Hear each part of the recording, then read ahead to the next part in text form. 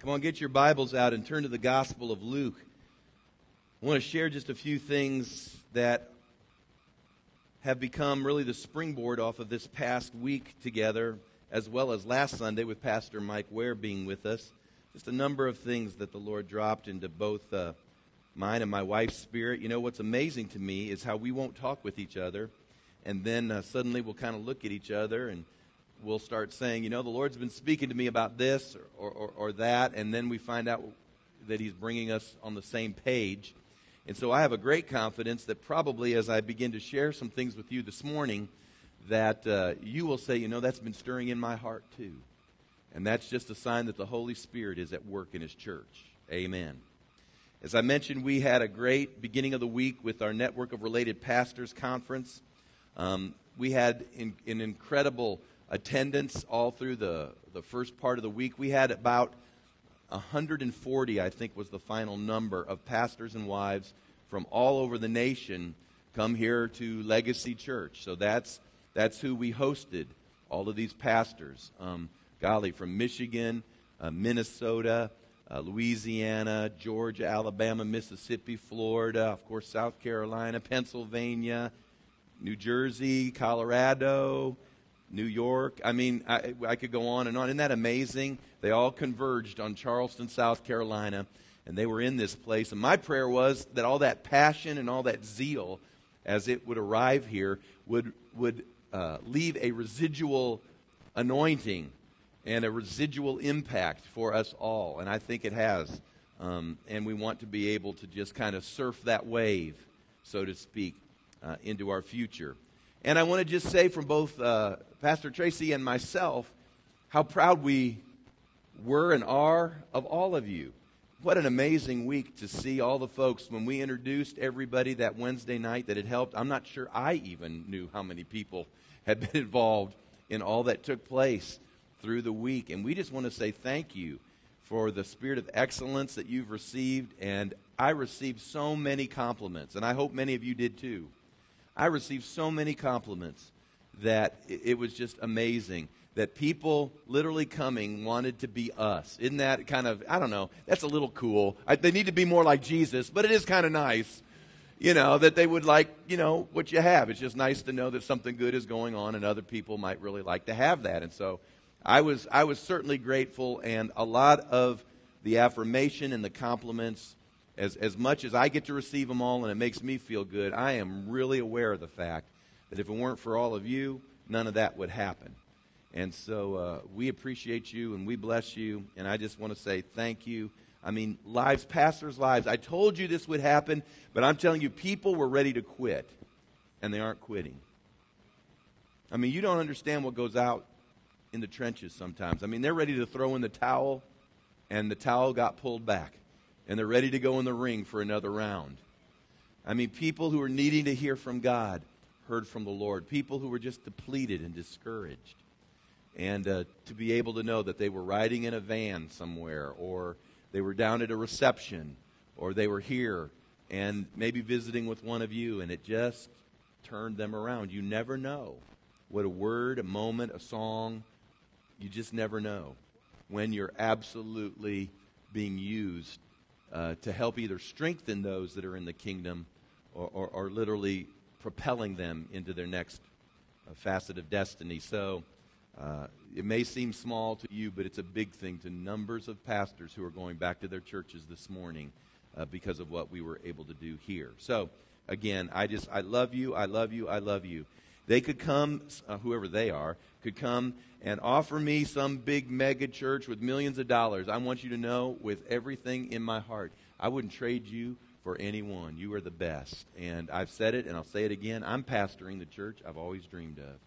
So I'm happy to be right here. Now, I don't want to stay in a mall forever, but I am happy to be here in Charleston, South Carolina. And we won't be here forever, will we?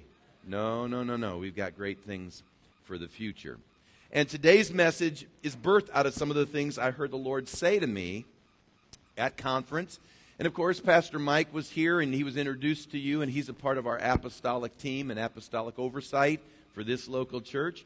And for those of you that might not know what that means, we have three pastors and wives who are our apostolic presbytery. They give oversight, they input us, they give us wisdom. And God forbid there should be crisis moments, but should crisis moments come, they were the ones that we would look to help us navigate any crisis moments. And I don't know what other pastors do, but I'm just glad for it. I'm glad for covering, aren't you? I mean, everyone needs a pastor. Everyone needs covering. And I'm glad we have that. Pastor Mike and Jeannie Ware are two of those people that provide that. They give us encouragement, direction, even correction at times. If you don't think I get corrected, just wait till our apostolic oversight comes in, and you have no idea sometimes what goes on behind the scenes. So the key to all of it, though, is that you got to have ears to hear, right?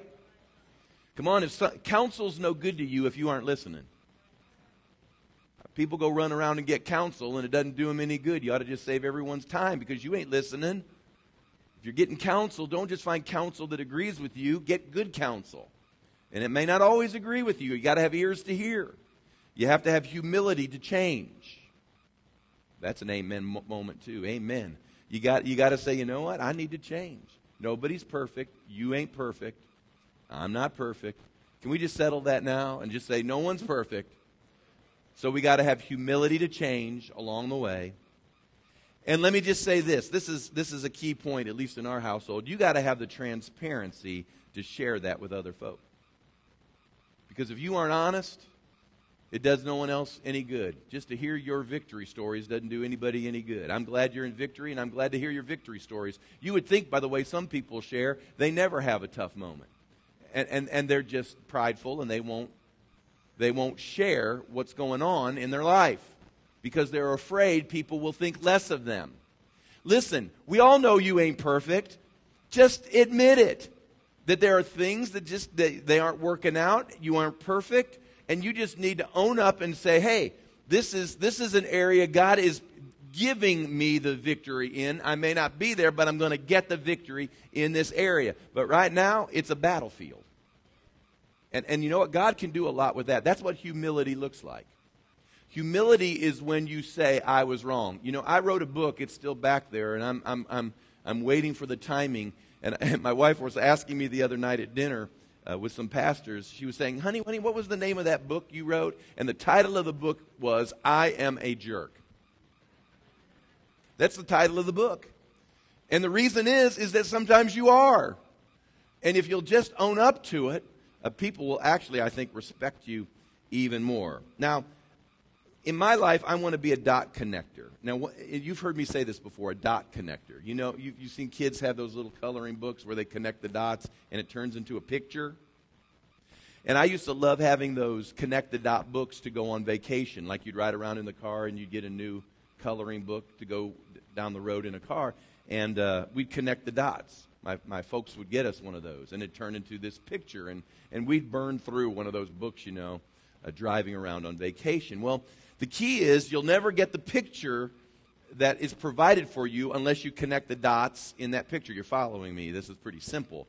You will never get the picture that God has for your life unless you learn how to connect some dots in your life.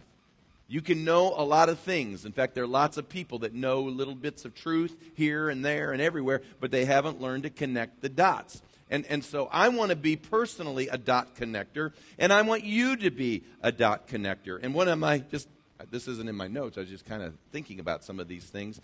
My biggest aggravations really come from those who won't or don't connect the dots. I have nearly 1,000, I think it's like 879 to be exact, Facebook friends. How many of you know I really don't have 879 friends? I'm just kidding when I say I have about 2 friends. No, but on Facebook anyway, it says I have 879 friends.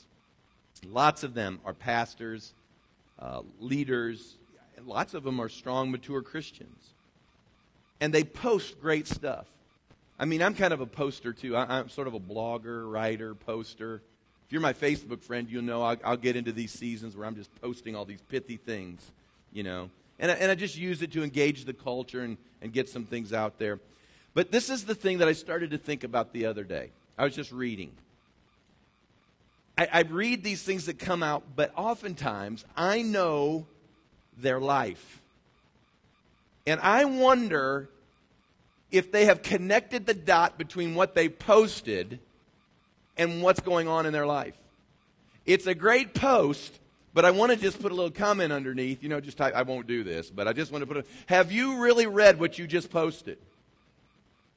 Some of you know what I'm talking about here. You got something like that too. So this isn't exactly in my message. I did write a couple notes here. I just put down here, don't post on Facebook until you ask, have I connected this dot? Or at least admit to the reading world that you're convicted about it, and you'll get it right. Because it just sounds like you're flying so far above everyone else, but truth of the matter is you hadn't connected that dot yourself. It's just good information.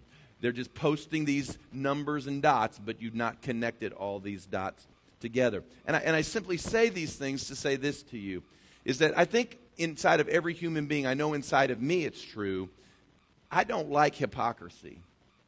And I don't like inconsistency. I don't like it in my own life. Now, I'm not so presumptuous to think that there couldn't be some inconsistencies, and I'm quite sure if everybody had a few moments with me, you could probably point a few out that maybe are blind spots. Because I don't like them. I don't think anybody, wakes up in the morning and aspires to the hypocrite. I don't think any of you got up this morning and said, let's see how much hypocrisy I can put out today. I don't think that's probably the case. But I detest that, and I want to be as consistent as is possible for a human being. I want to ask you, is that in you too? Are you wanting and desiring to be as consistent as you can be as a human being, but more importantly, as a Christian? Can you say amen to that? You desire that. You desire consistency. So I want to share something with you this morning that is birthed out of that awareness today. That there are moments that all of us need some adjustment. And the Lord this past week has done some adjusting on my screen. So if you have the Gospel of Luke open, Luke 14, I'm going to begin reading, beginning with verse 15, a parable that Jesus told. And I think it's really going to help us. Now, when one of those who sat at the table with him, meaning Jesus, heard these things, he said to Jesus, "Blessed is he who shall eat bread in the kingdom of God." Then he said to him, "A certain man gave a great supper and invited many, and sent his servant at supper time to say to those who were invited, 'Come, for all things are now ready.' But they all with one accord began to make excuses. The first said to him, 'I have bought a piece of ground, and I must go and see it. I ask you to have me excused.' And another said, 'I have bought 5 yoke of oxen, and I'm going to test them.'" Isn't that interesting? Even back in those days, they had to test drive their oxen, I guess, see if they were going to work or not, just like we do our cars. "I ask you to have me excused." Verse 20, still another said, "I have married a wife, and therefore I cannot come." So that servant came and reported these things to his master. Then the master of the house, being angry, said to his servant, "Go out quickly into the streets and lanes of the city, and bring in here the poor, and the maimed, and the lame, and the blind." And the servant said, "Master, it is done as you commanded, and there's still room." Then the master said to the servant, "Go out into the highways and hedges, and compel them to come in, that my house may be filled. For I say to you that none of those men who were invited shall taste my supper." And I just entitled, I think, what will be mostly a visit with you today, maybe more than a message. I've just entitled it, "Getting Back Our Burden." Getting back our burden. Jesus told lots of parables. He told parables mostly to make sometimes what people miss, sometimes complicated things, sometimes just to illuminate things, points concerning the kingdom with his disciples, and even at times with people who were following him at large. As you begin to study parables, I have found that really they weren't meant to be mysterious. They were usually meant to help illuminate what it is that he was trying to communicate. This particular parable deals, in its context, when he was sharing this, with Israel. Now, Israel in Jesus' day was reluctant, as you will recall, to respond to God's invitation through Jesus to be saved and to be, one more time, grafted into the kingdom. And so Jesus, as he's speaking to Israel, begins to use some excuses that the Jews of those days would use as they are turning down the invitation to come into the kingdom of God, as it's alluded to as being this great banquet or this great party. And as this invitation goes out for this great party, no one wants to come to the party. And so it says here that the one who's throwing the party actually gets angry. In other words, you aren't responding to God's invitation. He's literally, the parable says, getting mad. Now, I thought to myself as I was reading this is a great parable to remember when you're looking for ways to stay away from the things of God. I mean, sometimes we'll come up with all kinds of excuses to stay away from the things of God, and it's just a really great parable. Now, it's not me, it's the parable. Jesus told it, I'm just reading it. That can irritate God. Now, you think about that, how much God has done for all of us. How much God wants to do for all of us, what He's provided for us, what He wants to give to us, and we don't want any part of it. Should it really surprise us that He gets irritated with that? So here in the parable, He's upset. And what He says is this, and now I'm just giving you a pastor paraphrase here. He says, forget them. Everybody that gave an excuse, just forget them and go everywhere you can, and let's just get the house. Let's just get the banquet, let's just get the party filled up. In context, this meant if Israel is not going to respond, if the very ones that I wanted to reach, because Jesus told His disciples that when He came, He told them initially, do not go anywhere except to the lost sheep of the house of Israel. And if the ones that I came for won't respond to the party, if the ones that I really want in the party, if the ones that are my first choice to come to the party, if they aren't going to come to the party, then we'll just go to the second tier of guests, the Gentiles. And we'll just call in the Gentiles to the party. Calling all Gentiles. You're invited to the party. Now, I don't know if there are racially Jewish people here this morning. You may have Jewish blood in you, and that's great, and I'm glad you're here. But for me, I'm a Gentile. Now, number one is, I don't know how I feel about the fact that I was on God's B list to the party as a Gentile. But the good news is that I got on the list, and you got on the list, and we're all on the list. And He's calling us all to the party. Aren't you glad today that you made the list?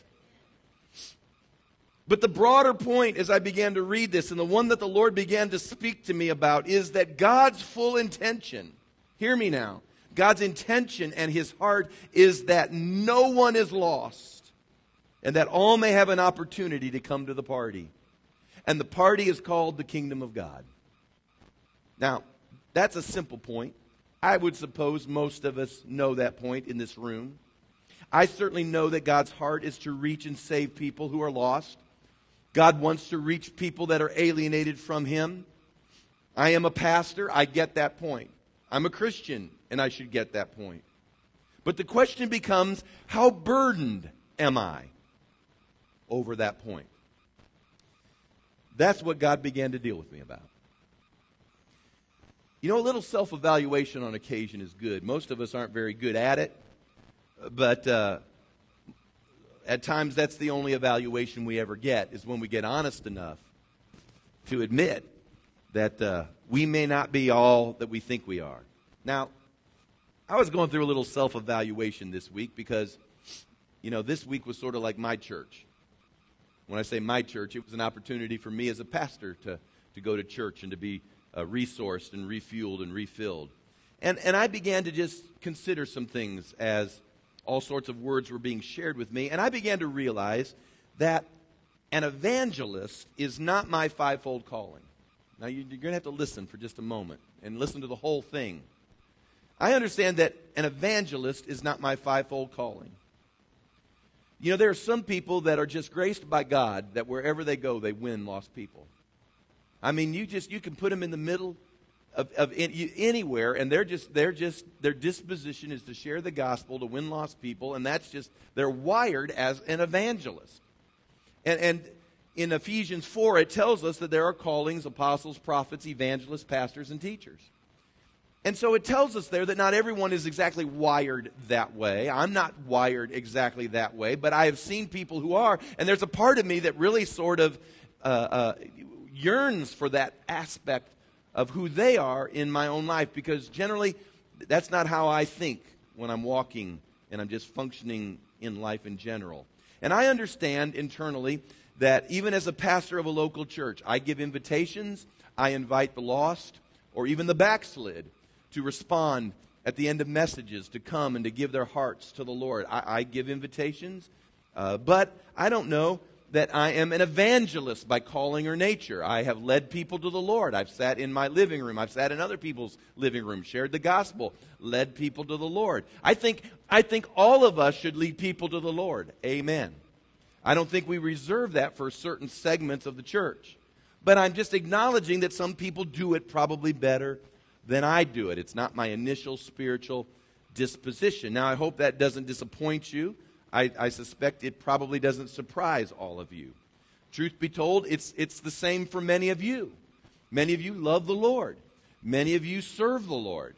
Many of you want people to be saved. It's not a matter of your desire that people be saved. But to be honest with you, if you were put in a moment where you were going to share the gospel or you're going to lead somebody to Christ, that probably isn't your initial disposition. It could be fear. Maybe it's lack of training. Maybe it's not knowing what to do. There's all sorts of things that fall into that. But having said that, even though your disposition and maybe my disposition isn't by God's design or nature to instantly go to the evangelistic thrust, I want to say simply this. I believe it should be all of our dispositions to witness and to invite and to ask. I believe that. I don't think because I don't feel as predisposed as others to share the gospel. I don't think that makes me evil. I don't think that makes me backslid. I don't think it makes you evil or backslid. But I do think what it does mean for us on occasion is to take our pulse and see if we've got a burden. Do you have a burden? You may not be the best at it. You may not be good at it. You may not even know what you're doing. I'm just simply asking, is there a burden there at all? You see, for me, I love to disciple people. I like to teach people. I'm the dot connector, remember? I love that. I believe that in God's Word you need dot connectors and teachers and disciplers. I love to engage the culture concerning Reformation. I mean, give me a good Philistine reporter or journalist and let me interact with them for a while. I would love that. I mean, that's just more of my disposition. But truth of the matter is that I cannot neglect the bottom line truth that God is on a mission. He is on a salvage mission. And His mission is that He wants to redeem this world. Jesus gave His life for a world, that world might come to know Him. And somehow, whether we are internally disposed to the evangelistic thrust, all of us are a part of His worldwide mission, and that is somehow to get that word out and to get people to the party. Jesus used the word here, compel. I saw that and just leapt up to me. Compel. Compel them to come in. That's a pretty strong word even in the English, isn't it? Compel them to come in. Like, what do you do? Like, tie them up? You know, just rope them and gag them and throw them in your car, your SUV, and drag them in here and says, today is the day you're going to hear and you're going to get right with God. I wish it was even that easy. You'd be in trouble. I'll tell you that right now. Don't do that. Compel, though. How do you compel? Well, it certainly carries the concept of invitation. We invite people. But you know, as I studied it, it really means more than an invitation in the way that you and I do invitations. It means that we're to entreat or we're to persuade. Now, we can't force, but the tone seems to indicate someone who has a burden. I really want you to be there. I really want you to come to the party. You don't want to miss the party. You don't want to miss being there. This is something that was designed just for you. I know it'll help you do that. Have you ever met somebody that had something they wanted you to go to and they were just like that? You really need to be here. This could really help you. You really need to show up. I mean, if you heard this, it could change your life. Compel. Now, the word burden is the old word. We really don't use that word much anymore. If any of you have kind of grown up around church for, especially, kind of Pentecostal holiness kind of circles, we used burden for years. Burden. Got a burden. I got a burden for so-and-so. So-and-so's, God's laid so-and-so on my heart, and I got a burden for them. Burden is the word that we use to describe that feeling inside of concern. If you've ever felt concerned about someone, and then it just began to work on you, it's what you call a burden. There was something inside of you that couldn't shake it. And I just want to challenge all of us here today. God's been working on me all of this week that we need to get our burden back. We need to get the concern back. I'm not saying that all of a sudden you're going to be thrusted out as a soul-winning person because you're going to just have to lead 10 people to the Lord every week lest you be castigated and cast out. We're not saying that. I'm just saying it all starts with a burden. A burden. We may not lead hundreds of people personally, but I think it at least means that all of us embrace the need to get the invitation out and tell people you are invited to a party. People oftentimes have asked me, they said, why do you play all this loud music? And why do you do like church you do? And there's the lights and the bright lights and all the things you do in church. Can I just share this with you? When you go to heaven, it's going to be a party. I'll just tell you right up front, if you don't like loud music, you're not going to like heaven. If you don't like singing, I don't know what you're going to do in heaven because there's going to be a lot of it. It's going to be loud. It's going to be noisy. There's going to be voices that are shouting. Think about what you do for a party right now, just for your kids. You'll get special decorations. You'll get hats. You'll get noisemakers.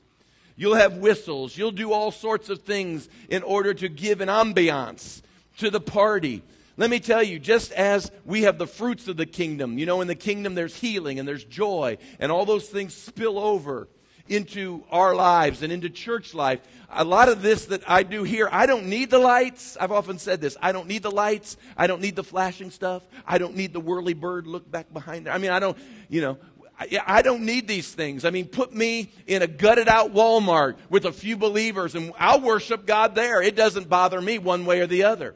But this is an earthly demonstration that we've got a party. We're going to a party. This world is not my home. I am in a foreign land doing my best to get as many people to the party because one of these days it's going to be the most important invitation and ticket you'll ever get is to that party. And so there ought to be some celebration and there ought to be some joy and there ought to be clapping and there ought to be shouting and there ought to be fun and it ought to just stir us to celebration. It's a party. And it's spilling over into where we are even right now. And I believe that it's incumbent upon us that we get a burden that God is not wanting any to miss the party. In fact, isn't it interesting that the only people in Jesus' day that didn't want to go to the party were the religious people? I'm going to dwell here. See, most of the time, anybody that comes to a church like ours and they don't like it is because they're religious. They've got just enough religion in them to be dangerous. And it's not what they expected. It's not what they wanted. It's not what they grew up with. It's not this. It's not that. Hey, listen, I want to respect everybody's background. I respect certainly my heritage and what it did for me, and I want to respect yours. But the problem is the religious people of Jesus' day didn't want to come to the party. So what did he say? He said, well, then go out to those who are clueless about the party. They're the ones that will respond to the invitation. And that's who we need to get our burden for. See, I've come to the conclusion, and I'm not here to make any theological statement about whether people are a part of a denomination or they're not a part of a denomination or what church they go to. I mean, there are warm-hearted, born-again believers in every fellowship, every denomination. Let me tell you, I understand there's saved and backslid and unsaved people in every church in the Charleston area this morning, including probably ours. So I understand that. You can have whatever label on the can you want.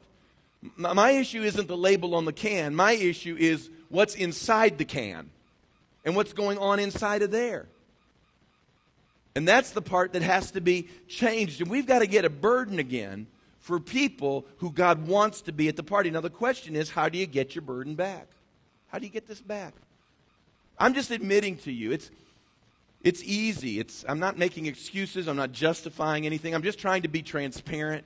And this is what my wife and I believe. If we're transparent with you, then you'll be transparent with God and with others. Because there's too many things that hide in darkness. And you can't get healed, you can't get whole, and you can't get right when your pride is keeping things in the darkness. And until you own up that what everyone else probably already knows already, until you own up to it, I don't believe God can move in you in powerful ways. The reason He's healed our marriage and He's given us our joy back and He's caused this place to be a place of life and celebration, the reason God has done these things in our life, and our children even serve the Lord, and I believe I can point to a lot of different things. I believe it's because there was a day we looked at each other and said, no more phony baloney. It's time for the phony baloney to cease.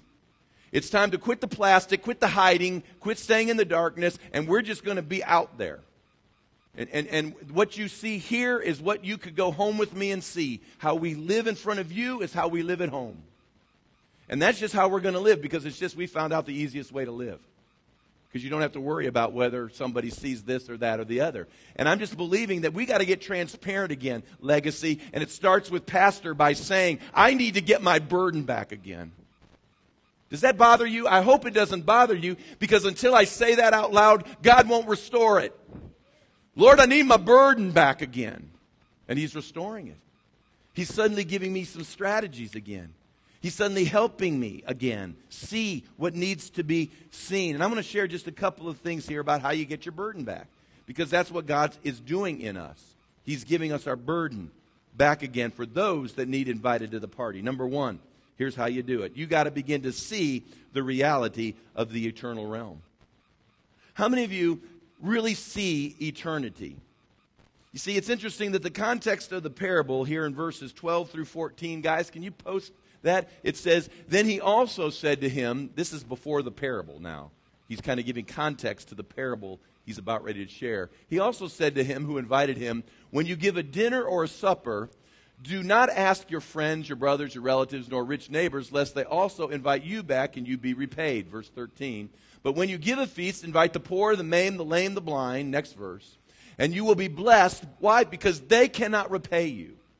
For you shall be repaid at the resurrection of the just. Now there's a lot of things that he says in those verses that are kind of fascinating and interesting. And I'm going to get to that in just a moment. But the first thing that he reminds them is this. Is that there's going to come a day with regards to invitations to the party. There's going to come a day when all the repayment and all the blessing and all the things that are there will take place in the eternal realm. In fact, the context is all about the future, the resurrection. Now, I know that Jesus is no doubt concerned about the here and now. But the here and now provides the impetus for the future. And to be compelled or to be burdened, I would think, would have to include a reminder that this world is not all there is, and eternity is just around the corner for all of us. Amen?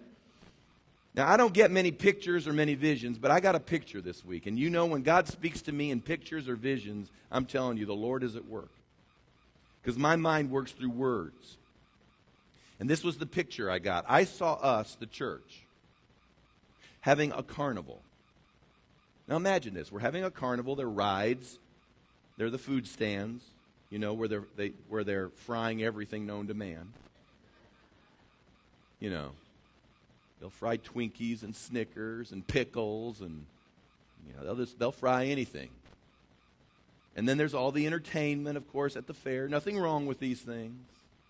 But then as I was walking through the fair, I noticed every so often I would trip over something. And I'd look back and it would be a headstone. And I thought, what a strange place for a headstone. Here at the county fair. Why would you put headstones at a county fair? They don't seem to fit together. But as I continued, I began to realize that the more I walked, the more headstones I began to see. And suddenly it dawned on me that the headstones just weren't invading the county fair, but the county fair was on top of a cemetery. And I felt like the Lord was saying, you are playing on the graves of lost souls. I don't want to be over dramatic, but all that we do as a church is meaningless if the outcome really isn't reaching people who need Jesus. Why do we worship? It's not just so we can feel better about ourselves. It's so we can be made whole, get a new glimpse of Him, and go out and share that with somebody. Why are we discipled? We're not discipled just so we can be full of knowledge to the nth degree, but it's got to be translated into precept that we can go out and reach people and share things with people whose lives are falling apart. I understand not everybody's going to be a soul winner. I get that. I really do get that. You just say, Pastor, I don't have that capacity. And I want you to just be at ease. I understand that. Not everybody can be a soul winner. But everybody can be the inviter to the banquet. I don't think it takes that much to just give an invitation. That's all Jesus is asking in this parable. He's not asking them to serve up the meal. He's not asking them to clean up the dishes. He's not asking them to give all the points and how this and that works. He's just saying, will you invite them to come? Now, I just tell you, for me, I'm just beginning to move, and this has all happened this week, so I'm mobilizing myself. But you know what? I'm going to quickly create again, and it's really been a while because this burden has been lost, and we're capturing this burden again. But we're going to do some things here to help create some things to put in your purse or in your Bible that you might be able to use to invite people. And so I want to help you do that. But can I just tell you that the greatest program in the world is you? It's not me creating another arm or organization. It's you. This isn't something just the church does programmatically. This is something we do as the people of God. And I'm going to, because it was suggested that I do this, I'm going to set a 5-year goal. Now, I want you to think about this. In 5 years for Legacy, 5 years, I'm going to believe God that 25%, a fourth, that means 1 out of 4 of you, not all of you, but 1 out of 4 of you, 25%, will be a passionate inviter. Now, if you're here today and you say, I don't even know that I can do that, Pastor, then maybe you're not the 1 of the 4, and that's cool. Because you know what? I don't know that everybody is. I'm just saying. But I believe that 25% of us in this room today, do you not believe that 25% of us could begin to be passionate inviters? That we could not mobilize to witness for our Lord? To invite people to come to the splashover as it occurs here in a local church? Could you imagine what would happen in 5 years if 25% of us could just invite one person? And again, if you're a passionate inviter, I suspect you would invite far more than just one. But if just one person from our efforts would begin to come and connect and respond to the invitation to the party. I just did a little, I'm not real good at math, but I can figure up those geometric things like that. Do you realize that if 25% of us in 5 years just got one person every year just to connect with us, do you realize that Legacy would have almost 1,000 people here? Is that not a remarkable number? I thought that was pretty remarkable. And I think that's something we need to consider. And right now, I believe that God's going to work on some of you in the next 5 years, and He's going to talk to you. Maybe He's talking to you right now and saying to you, you need to be a passionate inviter. You need to see the reality of the eternal realm. And as you're looking at folks, you need to say, these are folks that need Jesus in some form or fashion. Number 2, this is about getting our burden back. Number 2, I think we need to let go of the excuse crowd. Now, I want to say this gently and kindly, and I want to say this precisely lest I'm misunderstood. In the parable, Jesus talks about those who give excuses. Now, there have been excuses since Jesus' day as to why, whatever, I can't come, I don't want the Lord, I don't want to be in church. I mean, I know there's thousands of excuses, and a lot of us have heard excuses. But basically, the Lord comes to this moment and he says this. He says, let the excuse crowd go. Start inviting those that would really like to come to the party. I believe there is a place for consistent invitation of people we want to see saved. I believe there's a place for tenacity and resiliency, and you work on folk. And I believe that there's a legitimate place for that. But hear me when I say this. There's a moment, though, that you need to understand that your witness is larger than probably the pond you've been fishing in. That your witness probably involves people that you need to come in contact with, and sometimes you need to get your focus off the excuse crowd and turn them loose and begin to say, Lord, show me those who are looking for an invitation to the party. See, I love my family tree. I love everybody in my family. But you know what? In my family tree, some have made up their mind, at least in my presence, to say, I don't know that I want that. Now, I'm going to still do my best to be a witness and share and do those things on those moments. But let me tell you something. I'm not going to burn all my spiritual BTUs up on people who just have become expert excuse givers. It is time we started looking at those who really want to be at the party, and we go to the next person. I mean, I'm not a Calvinist per se, but I have come to the place almost to just embrace Calvinism and say, Lord, show me the elect.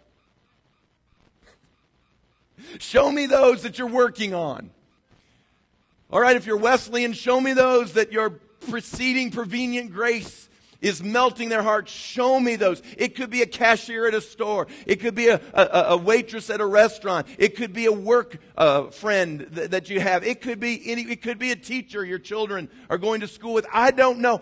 Ask the Lord, where's my next invitation supposed to be sent out to? I mean, we're working on.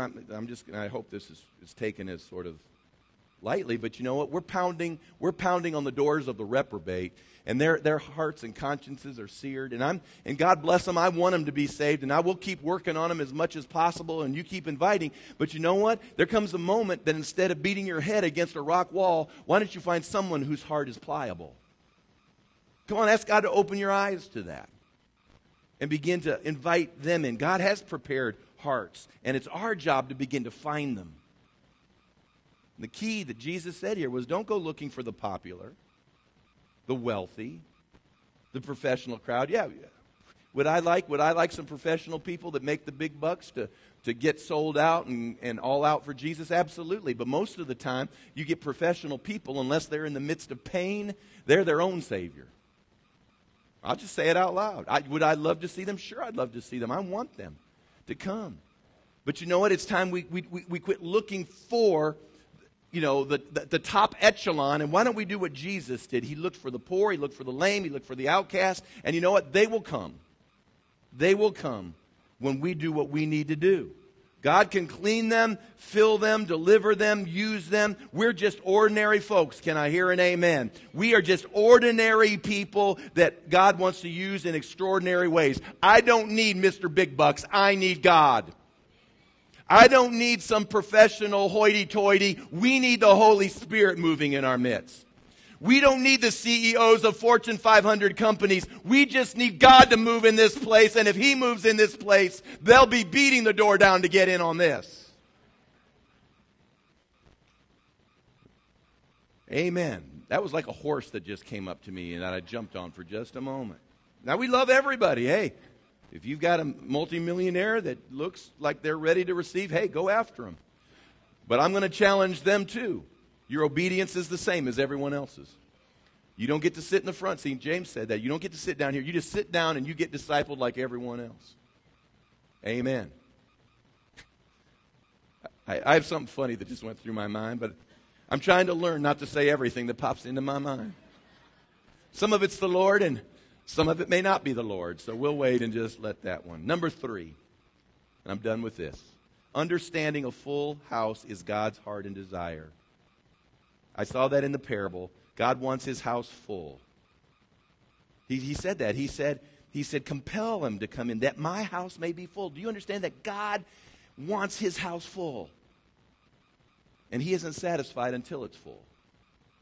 Pastor Mike Ware said to us at the lunch table, he said, Kevin, you do a lot of great things. He was so kind and complimentary. I don't even know that he understood what he was saying, but it was important. He said, every empty seat is a victory for the devil. And whenever I see an empty seat, it just makes me mad. I thought to myself, when was the last time I got mad because I saw empty seats? See, around here, we don't believe in giving Satan any victories, do we? Yet how mad are you today, and how mad am I that there was somebody that was designed to sit in some of these seats and they aren't here today? We ought to get mad at the enemy. I got a revelation that God wants me to take these empty seats personally. It's not a numbers thing, listen to me, because you know, and I preached on this before, it's not a numbers thing, it's a people thing. God loves people. There are empty seats. The bottom line for me is this: I haven't done my job as a pastor. That needs to be a responsibility of mine. To be candid, if there are empty seats, it's not only been on my shoulders, but it's on all our shoulders. Someone needs to be sitting there. Someone needs to be sitting there. Someone needs to be sitting there and there and there and there. And I can point all, someone needs to be sitting there. Because they aren't, they won't hear a message. They won't respond to an invitation. And Satan wins. And it's time to stop putting victories in his column. I'm going to end, and we're all done with this. So I was challenged in some areas. Before, during, and after this conference, I was challenged. And I have to get my burden again for the lost. So there are 3 things I wrote down here, and we're done. Can we pray today about getting our burden back? That's the first plan, is that we just need to pray, God, put a burden on me again. Cause me to become aware that there are lost people, there are backslid people, there are wayward people, there are all kinds of people around me, and all of them need Jesus. I need my burden back. Number 2, are there people in your life who are not the excuse crowd that you could put on your prayer list and begin to invite them again? I know that there are all sorts of people that you've been working on. Numbers of you have been working on people. They have 1,000 excuses. Can we call a timeout? You keep praying for them, but now it's time to think, are there others that need to go on my prayer list? That they aren't a part of the excuse crowd, but now, Lord, we're going to focus in on them. And how about this? How about if I commit to you, not only that I will join you in this, and that I will make this a personal lifestyle decision in the Baird household as well. But how about if, when we gather together, whatever else I may minister, teach, or preach on, I make sure that if you'll get them here, I'll give the invitation. You can count on me. It may not be the major thrust, but there will be a moment that they can respond and say, I want to get back on target with God. I want to get my heart right with God. If you'll do that, I promise you I'll do this. And if somehow it slips my mind or I forget and that's not beyond the realm of possibility, then you can gently remind me and say, Pastor, don't forget the invitation. Is that agreed? Can we do that? Amen. Stand with me.